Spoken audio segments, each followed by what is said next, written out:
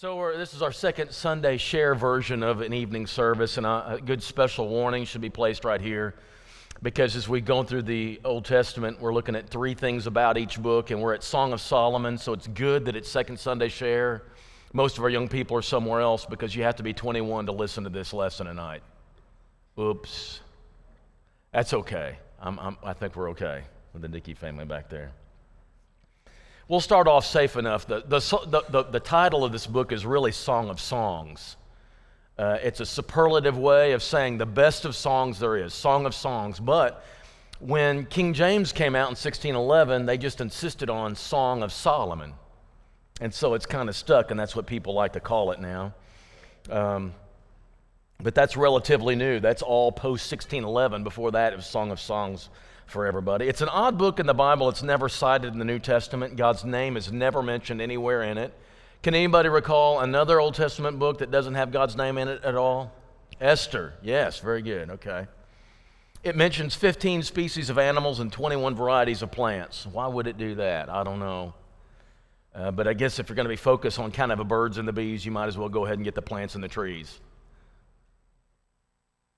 Okay. Most awkward moment of my life that involves Song of Solomon was a moment Terry Smith and I shared at Manila, Arkansas. You remember this? It was a funeral, I think, for Bill Berry's sister. And it was a Methodist service, and the Methodist preacher comes out, a very formal guy, he had everything on the whole, and he was very formal in his ceremony, and he started reading a verse he said was appropriate. It was King James, and here's what it said. My beloved spake and said to me, rise up, my love, my fair one, and come away. For lo, the winter is past, the rain is over and gone. The flowers appear on the earth, the time of the singing of birds is come, and the voice of the turtle is heard in our land. It got to the voice of the turtle, and you have those moments when you're supposed to be calm. You're in church, but you cannot control how funny something sounds. The voice of the turtle, and I'm doing everything I can to be very calm. The fig tree putteth forth her green figs, and the vines with the tender grape give a good smell. Arise, my love, my fair one, and come away. Voice of the turtle. What exactly does that sound like, right? Well, there's a video. And he's got it queued up. Is it here? Is it right here?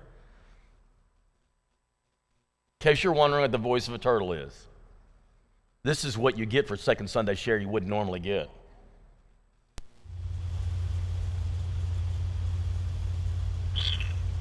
That's it. There's your voice of a turtle. That's it. That's all there is. Now, there's another one that has the mating sounds of a turtle, but I didn't have the nerve to put that on the screen. And it goes 2 minutes, and I just don't want to do that. But that's the voice of a turtle. And there's actually a movie. Here's anybody who this is? Ronald Reagan in a movie back a long time ago, The Voice of the Turtle. Sure enough. Crazy. And what you learn at funerals, right? Enough of that. Okay, so the real mystery is, how are you supposed to understand this book of the Song of Solomon? As you read through it, you're mercifully ignorant of Hebrew poetry, then it kind of tames down what the story goes. But some call it an allegory. The beloved is God, and the bride is Israel, and then becomes the church. So as you read this, we're supposed to spiritualize it allegorically. Some will argue this. Some will argue that it's mystical. This is about Christ, his devotion to the individual believer. This is how Christ feels about you, so that's why we have Song of Solomon in here. Some will argue it's a type. That's how they call it, typical. There is a love song back behind it, but it's supposed to be, by the believer, then metaphorically applied to Christ and his church. But most people now just admit what this is a love song between a man and a woman who are in a permanent relationship of marriage with each other. And this is almost like a script. It's a script. They're playing their part. If you read it in modern versions, it kind of breaks it down, or at least tries to, when the man is speaking, when the woman is speaking, what they're saying. It becomes this play that kind of highlights marital love and sex in marriage, but it kind of loses its pizzazz when you go like, Solomon, which of your 1,000 women is this? Oh, you're the one for me. And so the next night, you're the one for me. And the next night, you're the one for me. And he does this 1,000 times. That just kind of loses its kind of, right?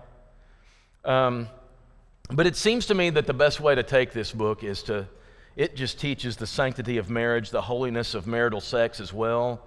But it's a love song in a different era as the husband compares his wife's teeth to sheep. I've not tried that with Melissa. I just don't really feel like trying it. Or a flock of goats from the mountain. That's what her hair is like. And the man she describes the man from her point of view, chapter 4 and chapter 7. She has, like I said, the teeth of a flock of sheep, and she describes him as legs of alabaster, and it's just kind of got some stuff in it that today just kind of doesn't translate well. Your belly is like a heap of wheat. I'm not going to try that. I'm not trying that. Forget that. I don't care if it's the Word of God or not.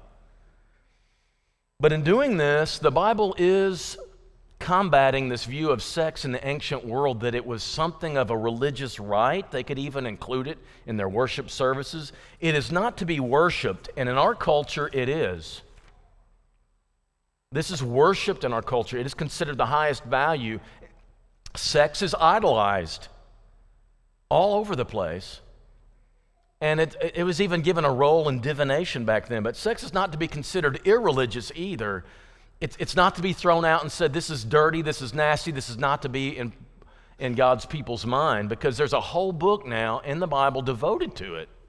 You've got to pay attention. So look for a memory verse. We give 3 verses and a memory verse all the time. And I've never memorized a verse from this, but I did search out one that seems right.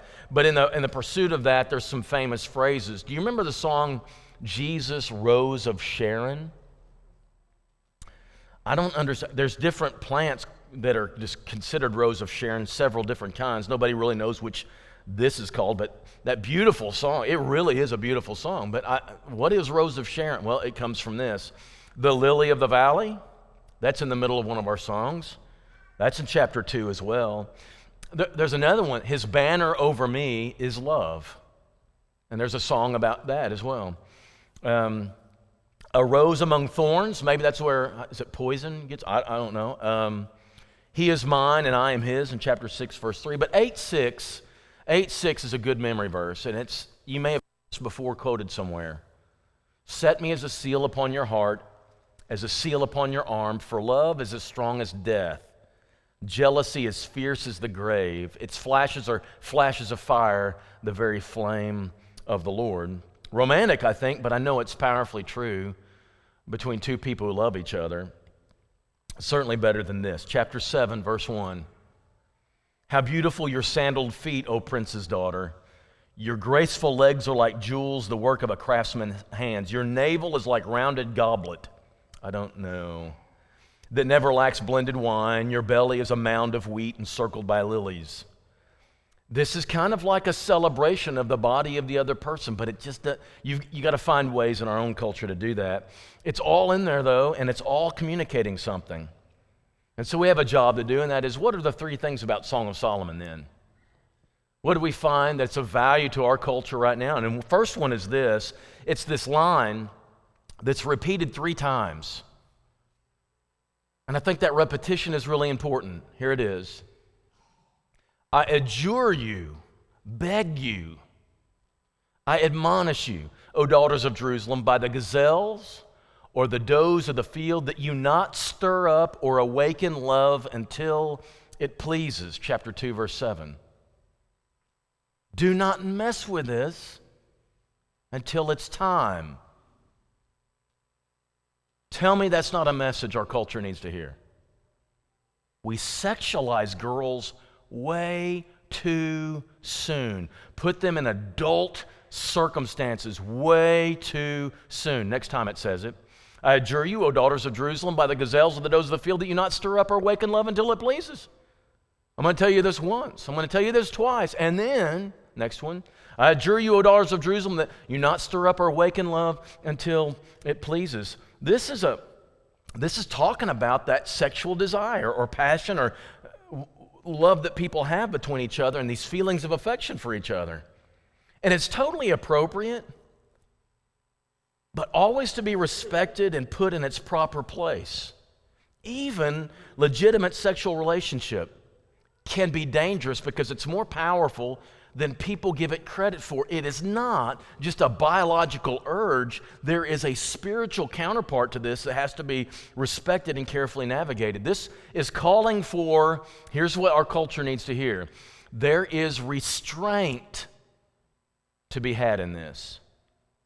Now, what's funny is, when you read this 3 times, it's like it dares to say to us, there's things that you can do to control this. You think that's true? Our culture says that you can't. If that attraction's in there, you can't do anything about it. It's just there. You got to act on it. You got to explore it. You got to, experiment with it. And what she's saying is, she's saying, y'all don't mess with this. There's things you can do to not let yourself be aroused like this. There's things you can do to calm yourself. Take a cool shower, buddy, right? There are things we can do, and that's a message that needs to be heard in our world. People are wanting to pursue adult things way too soon and don't have a context for honoring it. Even within marriage, this needs to be honored. And it's not just about the physical power, it's the spiritual power of this physical action. So, number 1, I would use this book to urge people to practice restraint. There is self-control that can be practiced in this realm. You have control.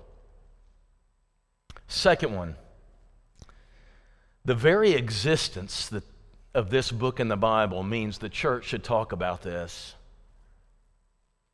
If we're going to be faithful to preaching the whole counsel of God, we can't ignore this.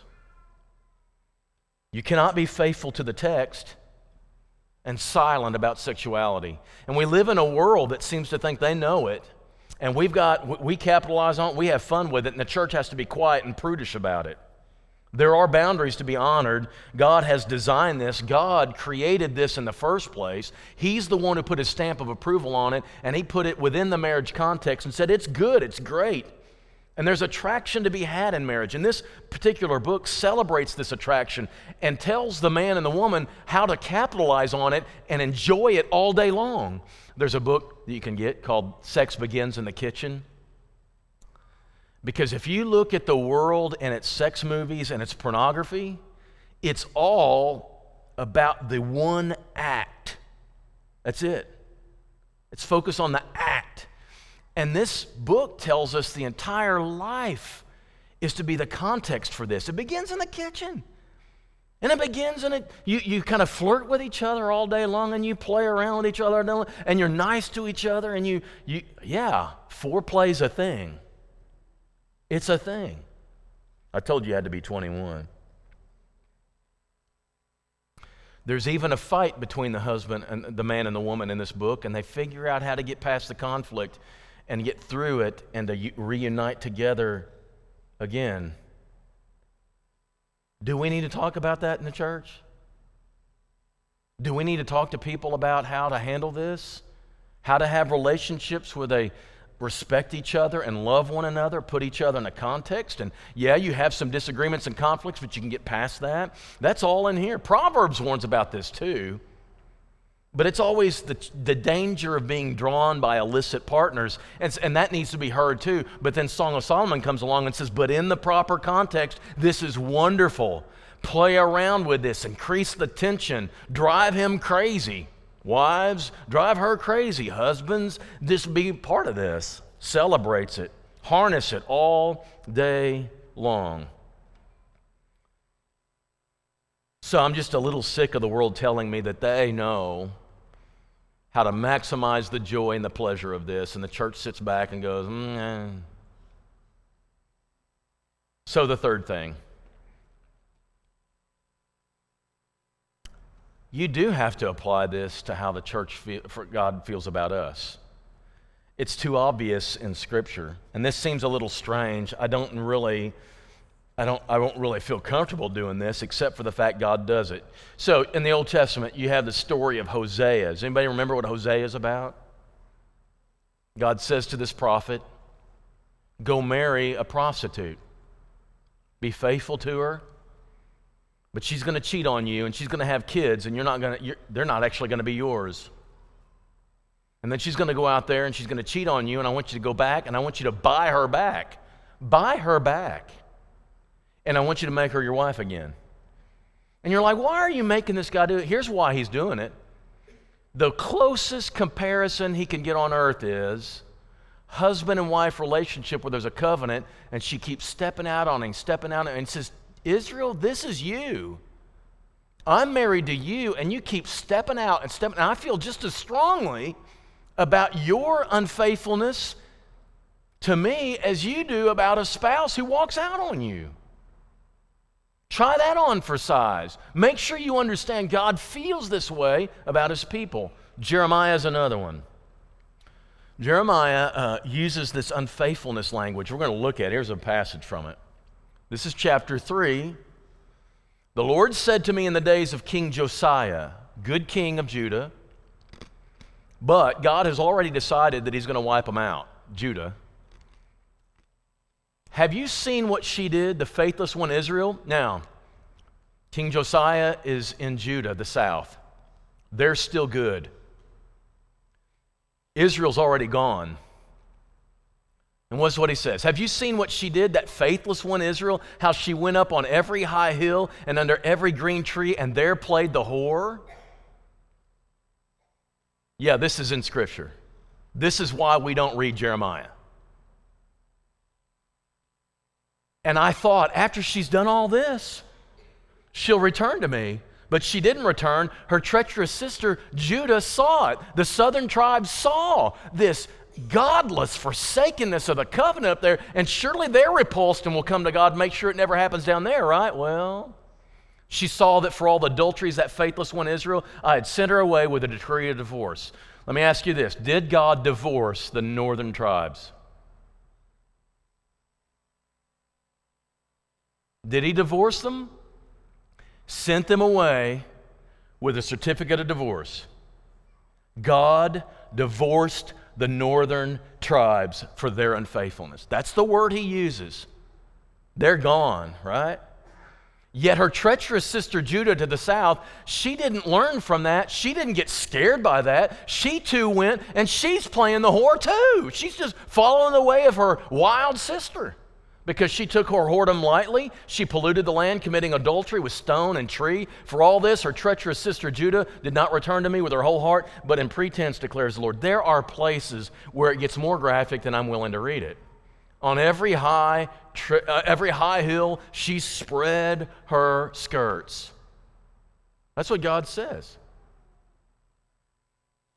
Does God feel about us as intensely as we feel about each other in a covenant relationship? The answer is yes.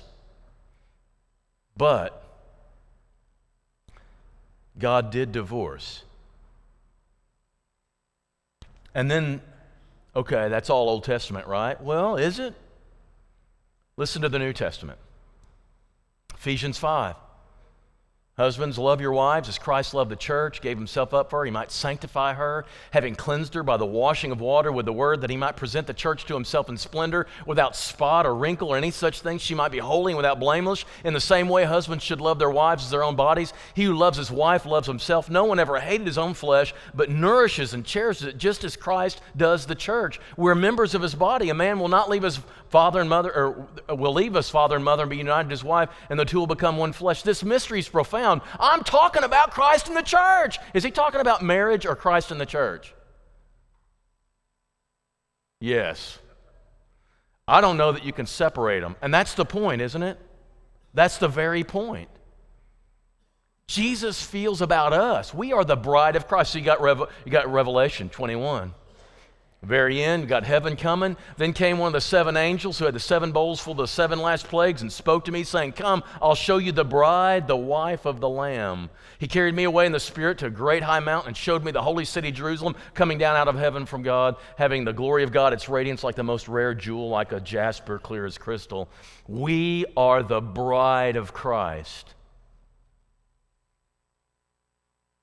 So it's not all that outlandish to view the Song of Solomon as an accurate understanding of how God feels about us. God desires intimacy with his people that is as deep and compelling as marriage, including that sex act within it. In addition to this, we get an understanding of what God means by being jealous. He names himself jealous in Scripture, longs to have our undivided attention just as we have his. And when we tease with the world, we flirt with the world, it's an affront to him. And some will argue, like Oprah, who can't believe in the Bible God because God would never be jealous. It's out of place. That's the stupidest thing I've ever heard. Do you think there shouldn't be some appropriate jealousy between a man and a wife and their time with each other and their concern for each other? Listen to James chapter 4. I got one more. You adulterous people, notice the language. Adulterous, you're being unfaithful to a covenant. Do you not know that friendship with the world is hatred, enemy with God? Therefore, whoever wishes to be a friend of the world makes himself an enemy of God. You can't have both. You can't call yourself a Christian in covenant with God and go out and philander with the world. You can't do that because it's adultery. That's the language he uses. Or do you think that it's for no purpose that Scripture says this? He yearns jealously over the Spirit he's made to dwell in us. You know why he put his Spirit within us? It makes us his. And then we take what's his and unite it with the world, and all of a sudden he's jealous with rage. Should he be? Should he just go, well, I don't really care anyway? Just go out there. Should he be? Of course he should, if he really loves. I'd compare this to the way people make fun of King James sometimes. Adam knew his wife and she conceived, and everybody like, why'd you put it that way? Well, it wasn't because King James is ignorant. It might be because we are, because that is the word that he uses. When the prophet says, my people are destroyed for a lack of knowledge, in Hosea 4:6, he wasn't saying my people can't stay the 10 Commandments. He wasn't saying that my people can't pass a Bible test. He was saying my people don't want to be close to me. They don't want to be close. And I want to be close. You serve a God who wants to be close enough to call it like a marriage relationship. Like Adam and Eve in Genesis 2, there was nothing between them. They were completely naked, nothing between them, completely transparent. So can we view God that way? Is your view of God one that he wants to be so close? He wants to be intimate with you in your life, to share everything. That's a little bit scary, but it's only scary because of sin, because when sin came in, what did Adam and Eve then do? They hid. Terrified. Well, just a moment ago, Bible time, just a moment ago, they were naked and unashamed. They were walking with God, gave no thought to anything, sharing everything with God. And then sin comes in, and now they're in hiding and clothing themselves. Well, God did a lot to get rid of the sin so that the closeness could be restored, didn't he? He said, I can't stand the distance. I want to be close. And he asks his son to give up the glories of heaven, come down here, and die so that he could be close again, so that we could be close with him. And if we clothe ourselves with Christ, sin is gone, and that intimacy is restored, and there's no reason for us to be destroyed for a lack of knowledge. God wants to be close. Do you? Because if you're not close with him, the only fault that is yours. He's done everything he can do. And I think that's the message of Song of Solomon. Let's pray. Father, we are so grateful you love us and that you long for us to have and want and desire and and cultivate a closeness with you. And everything that prevented that, you took care of through Jesus. You long for us. You love us. You want to be intimate with us. Help us not to be afraid of that. Help us not to allow obstacles to prevent that, but to allow you close and live in such a way that that closeness can be maintained and sustained all our lives until that day when Jesus comes and gets his bride. And we're ready for that day when you are. We pray this in Jesus' name. Amen.